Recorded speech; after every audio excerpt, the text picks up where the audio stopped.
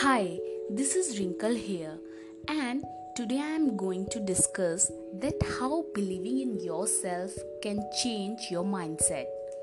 Sometimes the difference in whether you want to succeed or you don't comes down to the simple thing believing in yourself.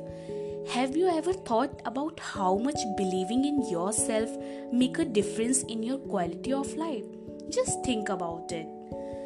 We often get put off from pursuing our dreams because we don't believe in our ability to make them happen. It is often said that you should treat others as you would like to be treated yourself.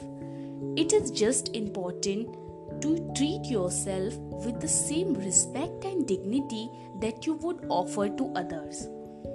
It can be of great value to keep a record of tough times that you go through and you got through them. This will help you to keep believing in yourself when things around you go wrong. But if you are prepared, you have nothing to fear and plenty to learn from these tough experiences.